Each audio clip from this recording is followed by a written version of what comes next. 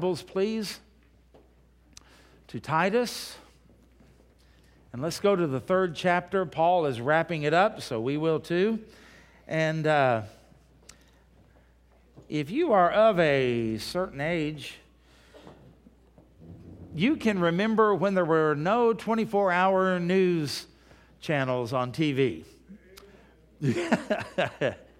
You can remember when there was an earthquake in Zimbabwe and you didn't hear about it for 2 weeks. You can remember when you would go to your grandparents' house and Grandpa would say, "Turn on the news." It's kind of funny. When I went to my grandparents' house, we didn't dominate the TV like my grandkids seem to at my house. And Grandpa would say, "Turn on the news." And you know what Grandpa watched? The CBS Evening News with Walter Cronkite. Yeah. And I remember seeing him and listening to him. He had that distinctive voice. Did you know at one time he was voted as the most trusted man in America? As it turns out, finding more about him politically and all of that, I agreed with very, very little about Mr. Cronkite. But that was back in the days when news at least appeared to be a little bit more unbiased, didn't it?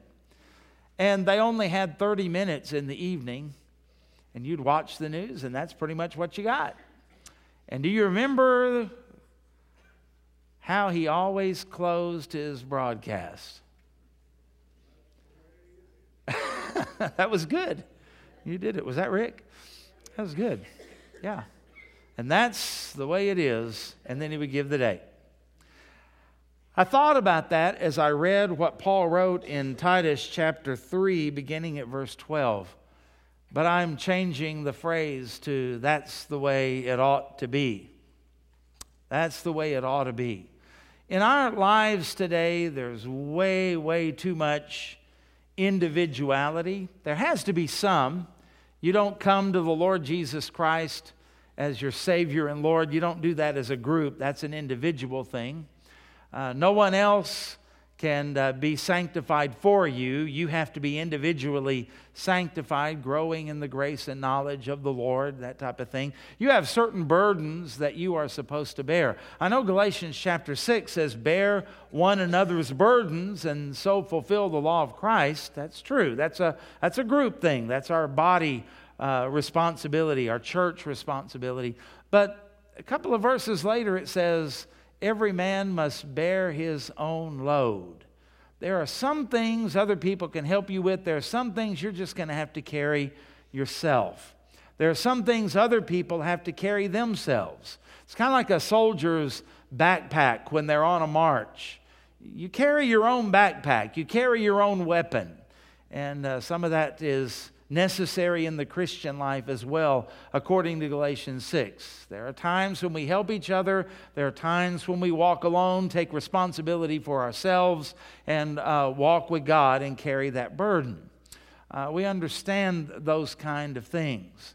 But how many times do you really see a church or the people of God functioning in the peace and in the harmony that God designed? When I was a kid, my dad insisted that I learn how to drive a standard transmission before I could drive anything else. And his reasoning was, if you can drive this, you can drive anything. Not too many years ago, I was with my dad in Arkansas, and we were working on something at one of my uncle's places, and my cousin's big, huge tractor was in the way. And I just climbed up the ladder, got in, started up the tractor, put it in gear, and I moved it. And my dad goes, "You knew how to move that thing?" And I said, "If you've driven one tractor, you've driven them all." And just kind of joked like that. And I said, "By the way, you're the one that told me if I could drive a standard, I could drive anything." And that pretty much was true. But do you remember, those of you, how many of you have driven a standard transmission? Let me see your hands. Okay, you know what I'm talking about. Do you remember those times when you first started trying to drive it and you had to figure out, how much do I let out on the clutch? Because if you do too much, it conk, conk, conk, conk, and it dies, right? So you have to give it a little more gas. How many of you remember what that was like when you, and then you let out on the clutch? It took a while to figure that out. And then shifting the gears. You know, sometimes if you didn't do it right, the gears would grind. I read earlier this week in Romans, it says that the universe is groaning under the curse of sin. And I listened to a preacher preaching on that, and he said, the universe is grinding its gears because of the curse of sin. You and I can't hear it, but if we could hear it, the testimony of the stars, of the planets, of the atmosphere on our own earth, of the trees and the grass, there's a grinding of gears. There's a clash that is going on because of the curse of sin. Hasn't always been that way. Before that curse happened, the universe and the earth and nature, it wasn't groaning under sin. It was singing the praises of God, and there was a harmony about it. When we think about all of this, we think about how God has planned and made this earth and the universe to do what David said, the heavens declare the glories of God, but without the clashing and the grinding of gears. And that even applies to the lives of humanity. There's a lot of groaning that is going on today. Groaning among the unredeemed. They can't help it. Their gears are indeed grinding. But even among the people of God, it happens to us from time to time. Things get out of sorts. They get out of order. Sometimes we give it a little too much gas and not enough clutch. Sometimes we give it a little too much clutch and not enough gas. Sometimes we kind of jerk along trying to get going. Sometimes our gears grind. And then there are other times when it seems to be very smooth. And this is one of those times we're reading about today when it seems to be smooth. It seems to be in harmony, and it's the kind of thing that I want to talk about today. I wish what we're talking about in Titus 3 at the end, I wish that was how you could describe your home. I wish it described the church. It should. I wish it described neighborhoods and communities. I wish it described the way that governments function. Sometimes when you read books about what goes on behind the scenes in a government, you realize there's a whole lot more competition, there's a whole lot more rivalry, there's a whole lot more personal agenda than we might think or than we might like to admit. If you have ever been in the military, you know that that's true. Not everything is done for the cause. Not everything is done to make things run smoothly. A lot of times it's done in order to avoid a reprimand or to get credit that might lead to a promotion and further your career. There's a lot of individuality. And that happens sometimes in the church. A friend of mine had a church that when he became the pastor, he looked it over and he noticed that the steeple on top of the church was leaning quite a bit. And it was unpainted and it was kind of ugly. And he got some men together and said, we need to do something about that. And one of them said, oh no, that's in memory of several of our grandpas. You know what he said to him? He looked up there and he goes, you didn't think much of him, did you? And they looked around and they said, okay, what do we need to do to get it fixed and painted? You know, there are those times when we do things for the praise of men. We do things in honor of people. We do things and we do it for recognition and for glory. And we do it and we hold on to it as our own turf. And nobody better sit in my spot. Nobody ever try to take my class. Nobody ever try to do my ministry. Nobody ever try to change anything. And churches get into great turmoil and people get into personal turmoil over those kind of things. As you've grown older, has anything about the way you celebrate family time at Christmas, has it changed? And did you always like the change? Some changes might have been good. As you got older, maybe you said, well, maybe paper plates aren't so bad. And you might see that as a good thing. Somebody else might be bristling over it. It may be that you decided no longer to give gifts to everybody, and somebody said, praise the Lord for that. Our family's getting so big, we can't afford it.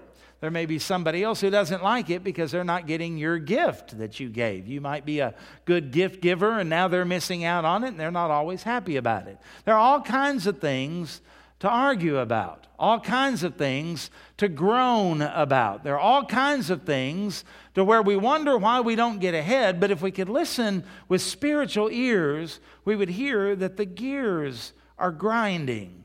Something's not moving us ahead smoothly the way that it ought to. And Paul gives us some idea in here about the way it ought to be. Now, sometimes we may say, oh, if we could just be the early church. Let me just go on record as a pastor saying, I'm not signing up for the church at Corinth. That was the early church. That was horrible, worse than anything I've ever faced. No thank you, I don't want to be a part of that. Because they had their problems too. And sometimes we see glimpses of when it worked well and worked really, really well. The very beginning of the book of Acts, 3,000 saved on the day of Pentecost. Then it tells us after that they continued steadfastly, remember, in the apostles' doctrine, and there wasn't any dispute about that. In fellowship and the breaking of bread and in prayer. And everybody said, oh, that's the way we do it. Let's just do it that way. They didn't have any other idea of how church ought to go. Oh, okay, that's what we do. I love new Christians. When you tell them something, they go, oh, is that what we're supposed to do? Yeah, okay. And they just go in. They don't know any better. But after all of these years, we all have our own ideas and our own thoughts of what ought to be done and what we ought to do and what other people ought to do. And our gears begin to grind, don't they? And we don't make the progress. I mean, it's astounding to me. We have bigger churches now in the United States of America than we have ever had. At the same time, even lost people in polls think that our nation is not headed in the right direction. And on that, we would agree, wouldn't we? And so we look at these things and we go, what's happening? And I think we need to get back to the way it ought to be. And that's going to mean dying to self. It's going to mean surrendering things that don't matter. Certainly we don't want you to compromise doctrine or biblical convictions, but there are some things that, being honest, they're more of a preference than they are a conviction. And we need to lay down our preferences. We need to support one another. We need to work together. We need to kind of be the wind behind people's backs instead of a headwind. And we need to help them out, because just like someday when the curse is lifted, the universe once again will sing in harmony. The church ought to be a reflection of that here on earth in the midst of a chaotic, noisy, messed up, can't figure it out world. We're to be different. We're not to be a reflection of them. We are to be that thing that they have always longed for but can't attain. And then we have the opportunity to tell them how to attain it. And it's not through works, it's through the grace of the Lord Jesus Christ. There's one way into the family, one way into the kingdom, and we'll be talking about that this next Sunday in Sunday school as we begin to look at the Beatitudes, because it says, blessed, which means happy or to be envied, are the poor in spirit, for theirs and theirs only is the kingdom of God. That's where it all starts, or it doesn't for us. And we get the opportunity to tell them about Jesus and about His grace and His mercy, about sin and God's wrath and anger toward that sin, and how He poured the anger for sin on Jesus Christ, and we receive that payment by grace through faith and serve a risen Savior and bow to Him as Lord, because we are spiritual beggars. We see that, and we have the opportunity to tell them that. We're not just people who happen to luck out and get it right. We're not just people who just kind of have a charmed life and we were just lucky to be born in a certain family or a certain religion or a certain place. It's so much more than just dumb luck. It's the grace of Almighty God. And if they look and they see that the church doesn't get along much better than their family does, why would they want to come? Why would they ask us any questions? If the church doesn't get along any better than the local PTA or the union hall or something like that, then why would they be looking to us for any kind of answers? And so, looking at the last few verses of Titus, John MacArthur called this the last word on relationships, and I don't disagree with that at all, but I'm going to take it from a different angle. And I'm going to ask you to take a look and see this is the way it ought to be among believers in our fellowship, in our interaction, but even more than that, in the way that the church functions. And here's what it says in verse 12. When I send Artemas to you, or Tychicus, be diligent to come to me at Nicopolis, for I have decided to spend the winter there. Send Zenas, the lawyer, and Apollos on their journey with haste, that they may lack nothing. Verse 14, and let our people, the church, so learn, you have to learn because it's not natural, so learn to, look at this, maintain good works, not be sporadic, maintain good works, and to meet urgent needs, of course, as they arise. Why? That they may not be unfruitful. All who are with me greet you. Greet those who love us in the faith. And then as Paul always does, he ends with grace. Grace be with you all. Amen. Now, as I look at these verses, some things kind of stick out. Artemas, who in the world is Artemas? And let me just tell you, we don't know. You're not going to find him mentioned anywhere else in the Bible. He's just a guy that Paul and everybody else there knew, but we have no idea who he is. Tychicus, well, we know him. He's mentioned several places. He was one of those who was entrusted by Paul to deliver letters to the churches, and you can find his name mentioned in like Ephesus and I believe Colossae. And he was a faithful man. He was a hardworking man. He was a diligent man. He was a serious man. I mean, after all, when you're writing Scripture and you are giving the original copy of that to somebody, you trust them that they're not going to lose it. They're not going to misplace it. They're not going to be distracted. That's a big job to deliver eternal Scripture to the churches where they were. That's Tychicus. When we look through here and think about Paul spending the winter at Nicopolis, that wasn't just merely out of convenience. That's because in those days, you literally could get stuck somewhere and unable to get around because of winter conditions, and it was better just to wait it out. And boy, that would be a hard thing to do. We're not used to that. And he says, send Zenas the lawyer. Pneumaticos, one who is an expert in the law. You know, there are two things we could think about this guy that we don't really know. What kind of law? Well, if it was Jewish law, it could be that Zenas was a converted rabbi, one who was an expert in the law, a scribe maybe, and he was in the church, and that's how he was identified. Or it could be, and probably was, that it just meant his profession, he was a lawyer. I think this is the only time a lawyer is mentioned like that in the Bible. So, sorry, Eddie. And then you find Apollos. You know, we know Apollos, right? He's the guy that was mighty in the Scriptures, and in the book of Acts, Priscilla and Aquila, they discipled him and instructed him in the way of the Lord, and he became a mighty servant of God. Paul even mentioned him when they were talking about evangelism in the book of 1 Corinthians. He said that some plant and some water and some harvest, and it's God that gives the increase, right? And remember, he mentioned Apollos in there. I planted, Apollos watered, and God gave the increase.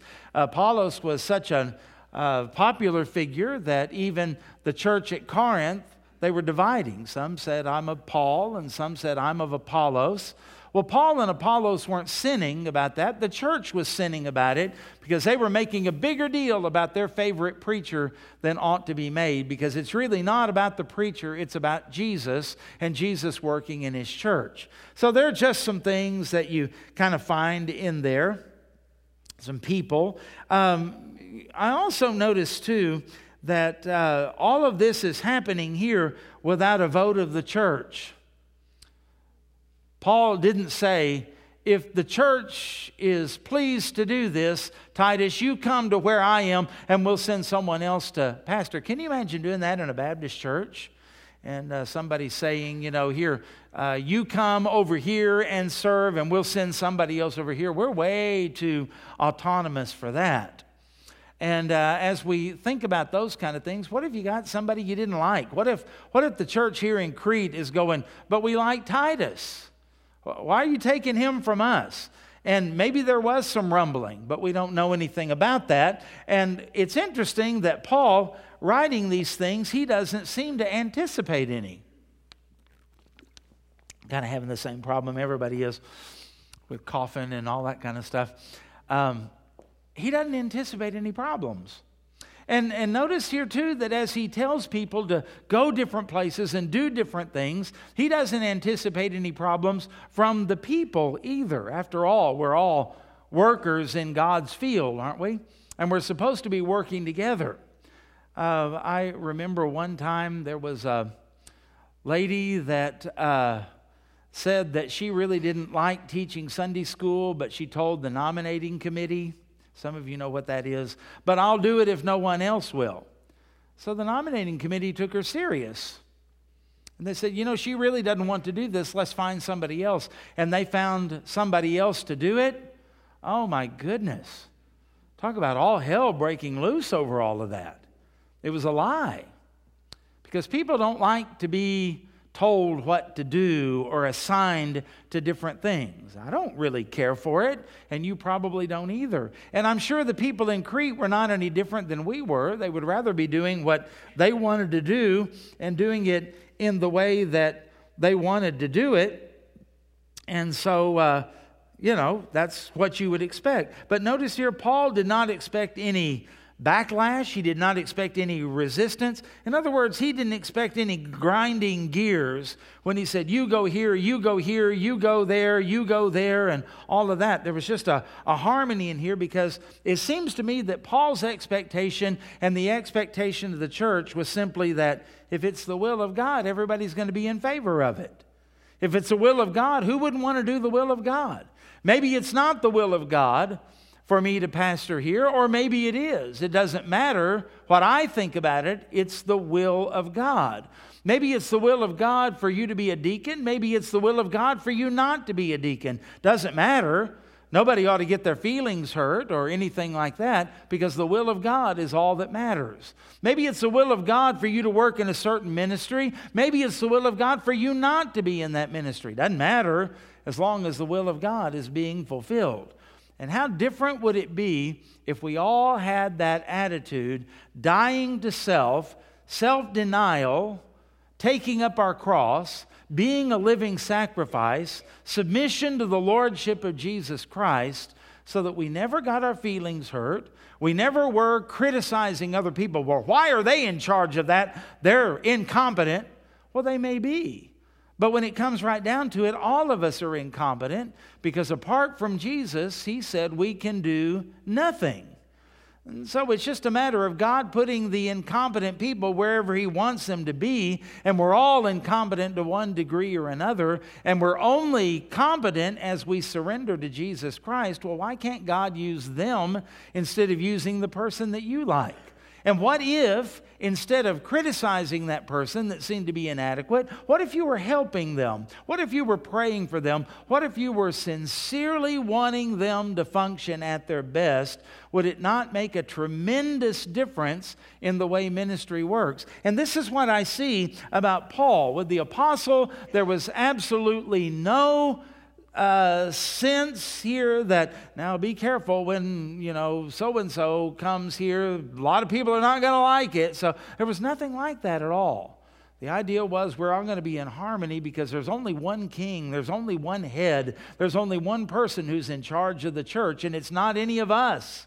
It is the will of God. And if the will of God is being fulfilled, then everybody's happy, because that's really what our goal is. For thine is the kingdom and the power and the glory forever. It's your name that is supposed to be hallowed.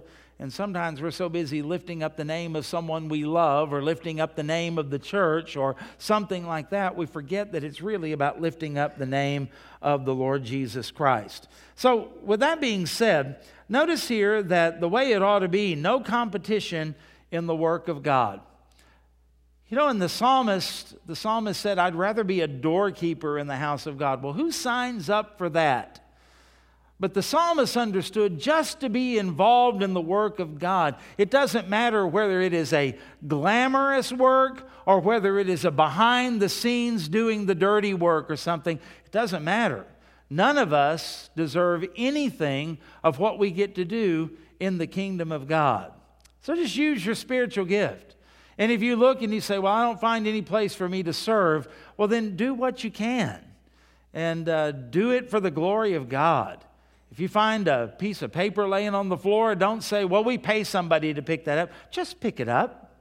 If there's something that you feel like needs to be done in the church, make yourself available for it. And if it's something, it may be something that the leaders go, well, we never thought of that. That's a great idea. It may be something to where it said, maybe not now, but maybe in the future. Then just be ready for it when the door opens and the time comes. And in the meantime, do whatever you can to be a contributor. And don't get caught up into who's doing what and why and how come they get to do this, how come the door. Maybe Titus is not ready to step down from being the pastor of this church. And Paul says, I need you. And Titus is ready to go. Maybe the guy that Paul is going to send, Artemas, maybe he's not the most dynamic. Maybe he's not funny. Maybe he can't really tell a joke and pull off the punchline. Maybe he's not the most intellectual or the most insightful into everything that might happen. But you get the idea here that Paul would just tell people, does that really matter? Or are we really a family? Are we really a body? One of the things that I've noticed about all of you grandparents who are just over the moon about your grandkids, man, I can't figure you guys out because I'm very guarded about all of that and very realistic about mine. When they give grandmama a picture that they colored, we don't get together and critique it. We got some pictures on our refrigerator now, and they're hung there like masterpieces. Now, can you imagine if Maverick is visiting us, and by the way, he is, by his own words, an artist, and he was very impressed when Granny gave him supplies to go. How did she know I'm an artist, is what he said. So he's an artist, okay? And so when he cuts out something or draws something, and it's put up on the refrigerator, what do? Well, we all gather around it and we go, Maverick, that's the wrong color, and that line is not very good. That doesn't even look like a tree. And rip it off and tear it down. Let's go find somebody who can actually make a tree to put on a refrigerator. Would we ever do that? Not in a million years. You know what we say? Boy, you're doing a good job. Man, you are really getting good at all of this. Keep working at it, son. You're going to be You're going to be able to do some special things as time goes by if you keep working. And we build him up. And what if you did that for a Sunday school teacher? Lord knows you can always find the criticisms. They went too long. They don't explain enough. All of that kind of stuff. What if we looked at them like this is a work in progress? This is a not fully sanctified man or woman of God, but they're fulfilling the role that God gave them. And what if we were the ones to encourage them? Wow, you had some really good insight on that verse, something I've never thought of before. What if we were to pray for them to say, Lord, I know they're not everything that they ought to be, but neither am I. We're all growing. We're all learning. And show me how I can minister, how I can pray, how I can serve to maybe make up for some of those deficiencies and help them and encourage them so that by the time you take me out of here, that teacher is a legend in Graceway Baptist Church. Because everybody can think of the legendary teacher.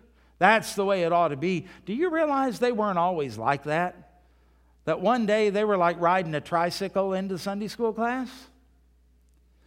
that their Bible study was almost like, see, Dick, run. Everybody has to start somewhere, don't they? And I'm so thankful that when I first started into the ministry, I was in a church that made me feel like I should have been at First Southern Dale City. I was in a church where people would come up and we would do a Christmas musical with our little choir, and they made me feel like I ought to be conducting the London Philharmonic. You know what that did for me? It pushed me. It encouraged me. There is plenty wrong with it, but they seem to see the good. They seem to see the potential. They seem to want to try to help. How can I get involved? In our church running 100-something, we had a 44-voice choir the last musical I did there. We had more people on Sunday night than we did on Sunday morning. And I was so proud of that. We did so well. In fact, I had a tape that somebody had recorded of our choir singing. I had it playing in my car when another minister of music at a much bigger church got in, and he was asking about that recording if that was a commercial recording. And no, it was just somebody with a microphone and a cassette recorder. Man, I was proud of that. And at that particular time in life, if any opportunity would have opened up for me, do you think I would have been hesitant? Or do you think I would have been excited about taking another step? Well, I was excited. Because those first churches, and you remember this for the rest of your life, those first churches where a pastor or a staff member serves can either make or break you. I have a friend from high school, Vernon Cooper is his name, and I remember he surrendered to the ministry. And he got persecution from his own father. You'll never make any money. We didn't pay for your education for you to go into the ministry, that kind of thing. Boy, that discouraged him. But he pressed on. And then he went to a little church up around Grand Lake. And before long, that church had a business meeting. In front of his wife and his children, he was publicly berated for incompetence. Well, it was his first pastorate after all. What do you expect? They voted him out. Said the parsonage has to be vacated within 30 days. That was their grace. You got 30 days to get out. We could do it immediately. And the pulpit was declared vacated immediately. What do you think that guy's going to do with the rest of his life in ministry? Now, we can all say what he ought to do, but he's not in the ministry today. He's doing something else. Why? Because those first churches can make or break you. Now, plug that in here to the book of Titus. Paul is saying, bring Artemis in. Well, who in the world is Artemis? I don't know. And maybe the people in Titus, in Crete, went, who's that? Who's that? We got a famous preacher. Who's this guy? What's he going to do? And maybe he wasn't all that competent. Maybe he wasn't their favorite. Maybe he didn't have much personality. Maybe. But it was Paul's expectation to say this. What does that matter? It's the will of God. And if all of us had the mindset that it doesn't matter as long as it's the will of God, that would change everything. Because in ministry, we would get behind people, not in front of them. And it also means in our personal life, you're going to go through some storms. You're going to have God assign you to some unpleasant assignments, let's say. Maybe in your own family, maybe with your kids, maybe with your grandkids, maybe with, maybe on the job, whatever. And you know what you would do if you were like these people and like Paul expected? You would say, it doesn't matter if I'm in a storm or the sunshine as long as I'm in the will of God. And that changes everything because there shouldn't be any competition in the work of God. It doesn't matter what we do as long as we're doing what God wants us to do in the way that He wants us to do it. Big or small, public or private, it doesn't matter. All of us involved in that. That was the first thing that I saw. Boy, how would that change everything? Secondly, notice this. It doesn't matter Well, no, it's actually not second. Just a summary. Who is known or unknown or who does what, right? You have to keep that in mind. You don't get to choose that. It chooses you. You don't get to be the one who orchestrates all of that. All of that is orchestrated for you by the Lord. Which brings us to number 2. There's no competitors in the resources of God. Okay? And Zenas the lawyer and Apollos on their journey, send them on their journey with haste, that they may lack nothing. Okay? Well, why do they lack nothing when maybe I lack something? I heard about a person in a business meeting years ago that when they devoted to send $200 to some missionaries, that there was a deacon who said, well, if somebody would give me $200, they're going to be living better than I live. If it's the will of God, what does it matter? You see, when you think about things like this, it makes you become territorial. It makes you hold on to things instead of being generous with things. Why should Zenas the lawyer get something that maybe a person in Crete needed? Why should it be that not only Zenas but Apollos, I mean, everybody knows him. Doesn't he give enough money? Doesn't he get the big love offerings? Why should we give our resources to help them? And that's one of the things I've always been so grateful about Graceway. Whenever we have somebody in, it doesn't matter if the person we have in is a billionaire or whether they're struggling to find out how they're going to get enough gas to get their next meeting. We treat them right. We build them up. We encourage them. We want to be the wind at their back, and we want to try to help them to prosper because other churches may not do that.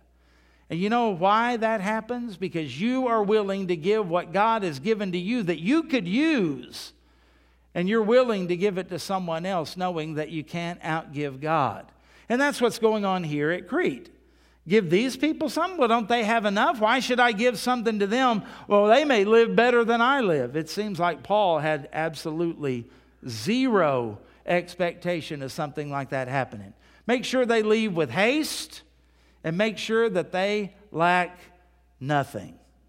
You know, when we bring in people here, we never know what kind of meeting they had last week. Ed Lacey may be going through hell sideways right now. He may have all kinds of opposition. He may be sleeping on a bed with bed bugs in some flea-bitten motel. He may have inadequate food. He may have people that are contending with him and arguing with him and all of that kind of stuff. And it may be that when he closes out his meeting this week, it may be that when he leaves, he says, "Oh, Lord, thank you for getting me out of that place." You never know. And we are expecting him to come here to be happy, joyful, healthy, filled with the Spirit, on fire for God. You know what? We may have to help him a little bit with some of that. It may be that we are the oasis in the midst of a desert. The next church may be worse than the one he just came from. But at least we can make sure that he's happy, that he's well fed, that he gets a good love offering, that he sleeps in a good bed in a good hotel, that he gets treated like a king because he's a man of God, and we are the one that helps him. And it may be, who knows? Sometimes evangelists like that struggle when they're in a bad meeting, like maybe I'm in the wrong place doing the wrong thing and I should just take a church. And they come to a church like Graceway, and you're happy, and you greet them, and you talk to them, and you're interested in what they do, and you listen to them as they preach. You respond to them as they preach. You give when the love offering is there. You gather around them, and you pray. And it may be that when he leaves here, he said, "Okay, Lord, I'll keep on. I'll keep on." You see, when you function in harmony, you understand here that there's no competitors for the resources of God. Whatever ministry it is, whatever we think, we understand we want to give our very best and we want to support the people of God. Send them on with haste that they may lack nothing. Comfortable, adequate, ready to go, knowing that they can make whatever trip they're on, that Apollos and Zenas go, "We're okay, we're going to get there. All of our needs are met." And the church has the satisfaction of knowing that we did that and God is going to bless us for that. And then I think about how the Bible teaches us here that this is kind of the way that we're supposed to look at things. Lacking nothing means to be generous because everything belongs to God. And if everything belongs to God and we're really stewards of it, then it means whatever the need arises, God just simply says, take some of my money out of your wallet and put it in the blessing bucket, put it in the offering plate, or give it privately to that person, whatever it is that you need to do, because you understand that you own nothing. You're simply a manager of the things of God. Well, that seems to be what Paul's expectation was. Paul, you know that that's probably not going to happen. Paul said, why shouldn't it happen? We're believers, aren't we? This is the will of God. What are you talking about? Of course it's going to happen, because that's the way it ought to be. Number 3, notice that there's no competition in the harvest of God. Let our people learn to, notice, maintain good works. In other words, good works are not supposed to be the exception. They're to be the rule that just happens. And then he said also, and to meet urgent needs. And he says, for the reason that they may not be unfruitful. Paul seems to be saying that if we were involved in other people's lives, if we were involved in our community, if we were involved in making sure that needs were met, and we did it as a constant thing, not a weird thing, not an unusual thing, not just when tornadoes come through, but all the time we're doing this, and certainly we step it up whenever there are urgent needs, but it's an all-the-time type thing. And notice he said that they may not be unfruitful. You ever feel unfruitful? Then get involved. Minister to somebody. Do good works. Volunteer somewhere. Help somebody.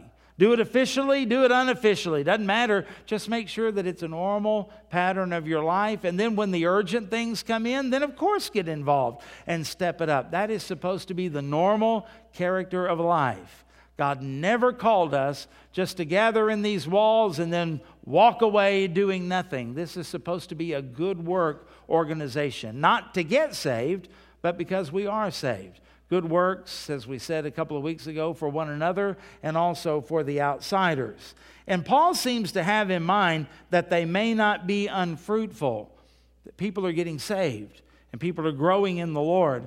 Why? Because they were witnessing. They were sharing Christ. And how were they sharing Christ? By feeding hungry people, by clothing people who had inadequate clothing, by ministering to people who were hurting and grieving, those kind of things. And Paul seemed to say that as God's people do good works, it opens up doors for us to witness.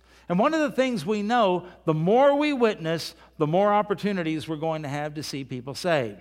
The less we witness, the less we're going to have the opportunity to see people saved. And so good works are a vehicle to share the gospel. But you've got to remember too, God did not call us all to be harvesters. Some of us are planters. Some of us are waterers. Some of us are harvesters. But remember what Paul said when he wrote to Corinth, so then he that plants is nothing, he that waters is nothing, but it's God who gives the increase. And you know what? Maybe you didn't lead somebody to the Lord, but you planted the seed. You have every reason to rejoice in the harvest. Maybe you didn't plant a seed or harvest, but you got to water. You got every reason to expect to be rewarded by God. Just be faithful to do that. And how do you do it? I don't know. Sometimes it's by mowing somebody's grass and they didn't expect you to mow it. Sometimes it may be by giving somebody a bottle of water that they didn't expect to get. Sometimes it may be by showing up at a hospital for somebody in the neighborhood and they don't even really know you and you bothered to show up at ICU and bring them a basket with some snacks that they're going to need. I mean, all kinds of things. Sending flowers to somebody, sending a card of encouragement to somebody, and you can go on and on and on and on and on. And Paul's expectation is that that would be the norm, not the exception. That would be what the majority, not the minority does. That would be something that would be in addition to the urgent needs, and that would all be for the sake of the gospel, so we would not be unfruitful in the work of the Lord. This is a harvest thing. It doesn't matter who's doing what, and it doesn't matter how much praise somebody gets or how much effectiveness someone seems to have. Just do the will of God. Just do what God's gifted you to do. Just do what God has given you the opportunity to do. And don't compare it with other people. So we've got to maintain good works, not just do the urgent things that come up. And maintain means we find help and we become fruitful in all of that. Number 4, notice that there's no competitors, in the grace of God. And when we think about the grace of God, Paul always ends with grace. All who are with me, why are they with him? Because of the grace of God, and they greet you. Greet those who love us. Why would anybody love Paul and love his mission team? Because of the grace of God. Why would anybody be in the faith? Because of the grace of God. And then he just can't help it, and he says, grace be with you all. Just everybody showered and covered in grace. And then he says amen, and amen is just a way of saying, so be it. That's what God wants. Do you have anybody in the church that you really don't want God to bless? Well, nobody would ever say that. Let me tell you how you know whether you got that in you or not. They drive up in a brand new car and then they tell you, yeah, I got a raise and a bonus and I was able to pay cash for this car. How do you feel about that? I can tell you whether you're a grace-filled person or not. A grace-filled person says, hallelujah, thank the Lord, that is awesome. A carnal person says, why didn't that happen to me? Wish I had that and you had a flat tire. Or they get their new car and it breaks down in the parking lot of the church and they have to call a tow company during Sunday school, and you're kind of thinking in the back of your mind, yeah, I guess God didn't bless them that much after all. You can tell. You can tell. Paul said, I don't really care. I may be in prison. You're not. Grace to you anyway. I may be eating a meager diet. You may be feasting like a king. Grace to you anyway. I may be having to leave my home, leaving family and traveling and be in a shipwreck, and you may be sitting in a castle somewhere. Grace to you anyway. That's the way Paul thought. And that's the way we ought to be thinking. Grace to you.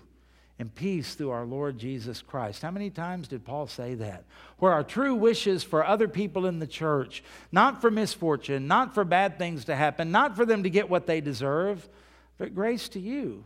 And while you're at it, have a slice of peace pie while you're enjoying it. That's what I want for you. That's what we want for one another. That's really the way it ought to be. Because you see here, Paul, an Orthodox Jew, is working with a bunch of Gentiles. Resources are shared, personnel are received and loved as fellow servants. Jobs are done simply for God's glory. Good works are done as a regular course of life. There's joy, there's harmony, and there's fruitfulness. It's called submission. It's called unity. It's called being under the lordship of Christ. As long as God is pleased and the Lord is praised and the witness of Christ is going out and people's needs are being met, who cares? We just do what we're supposed to do. But I want you to listen very carefully. When this doesn't happen, it's called Corinth. Now you got a choice to make. You're going to be a believer in Crete, or you're going to be a believer in Corinth. You're going to be a church that's commended, you're going to be a church that's rebuked. You got the choice. And churches don't make that choice as a big group. They make it as a group of individual believers, members of the body. What will you be? What will you do? You're going to function and say, well, this is just the way it is. We're just all human. Are you going to look and say, how would God want it to be? How can I function in harmony? And as long as I'm in the will of God, doing the will of God the way God wants it done for the glory of Jesus Christ, what does it matter? What does it matter? And if somebody else is called in to do something, we're going to be the wind behind their back, helping them to grow, not criticizing them because they're not meeting our needs or they're not like somebody else. Think about all of that. You can be Corinth or you can be Crete. And what this means is that all ministries work in harmony. They're not competing. All ministries work for the glory of God and the betterment of the church. We're lifting up one another. We're not a bunch of individual ministries. The youth ministry is not the youth ministry. It's our church's ministry to students, right? It's not the nursery ministry. It's our church's ministry to preschoolers. It's not just senior adults. It's our church's ministry to senior adults, and on we could go. And we want everybody to do well, every group to do well, every class to do well, every person to be reached and served and all of that. And we do it. We don't say, that's not my ministry, or I don't have any kids in that group. Why do I care? No, it's our church's ministry. It's for the glory of God. And all ministries support one another. When you're doing well, I'm doing well. When I'm doing well, you're doing well. Let's all work together. A rising tide lifts all the boats. We want all the boats to rise. And the various ministries are our ministries, but not in a territorial sense, just in a sense we all own it and we're all together in it. And if we see a deficiency, we try to help it out, not just point it out or isolate from it. There's an illustration that if you've been through my premarital counseling, I like to use. And it's next up here. Notice here, husbands and wives say, we just want to be close. But if you think of life like a triangle and you see the husband and the wife down there at the bottom point, if they try to get close to each other, they're like two freight trains coming together. There's going to be a collision. What's the answer? Well, you see, if you put God at the top, and if the wife is seeking to be close to God, and the husband is seeking to be close to God, notice what happens as they move up the triangle. They get closer to God, and they get closer to one another. And the only way to have harmony in the church is not to force harmony. That's like grinding gears. I'm going to force you to go into second gear, whether you like it or not. That's friction, tension, noise, and all of that. But when there is submission to the Lord, when everybody says, I just want to be right with God. I just want to be doing what God wants me to do. I just want to help wherever I can. I want to maintain good works. And all of these things that Paul was talking about, you know what happens as we get closer to the Lord? We get closer to one another. We get closer to one another without friction, but in harmony. Accepting one another in your various degrees of sanctification, whatever generation you may be in, whatever it might be, just working together for the glory of God because we're getting closer to Him and closer to one another. And, well, it's January the 5th, 2020, and that's the way it ought to be. And all God's people said, Amen. But I can't make it happen. Brother Dale can't make it happen. This is something you have to personally look to the Lord, and it's got to happen in your life for it to be effective for the group. This is not a poof, it's all done. This is you dying to self, surrendering to the Lord, and putting these principles into operation. As long as God is glorified, as long as I am in His will, doing things His way by His power, then nothing else really matters. For thine is the kingdom and the power and the glory forever. How do you respond to that? Amen. So be it. So be it. Would you pray with me? Father, that's what my desire would be for Graceway for 2020. In Jesus' name we pray. Amen and amen. Let's stand together and we're going to sing before we go. Is there anything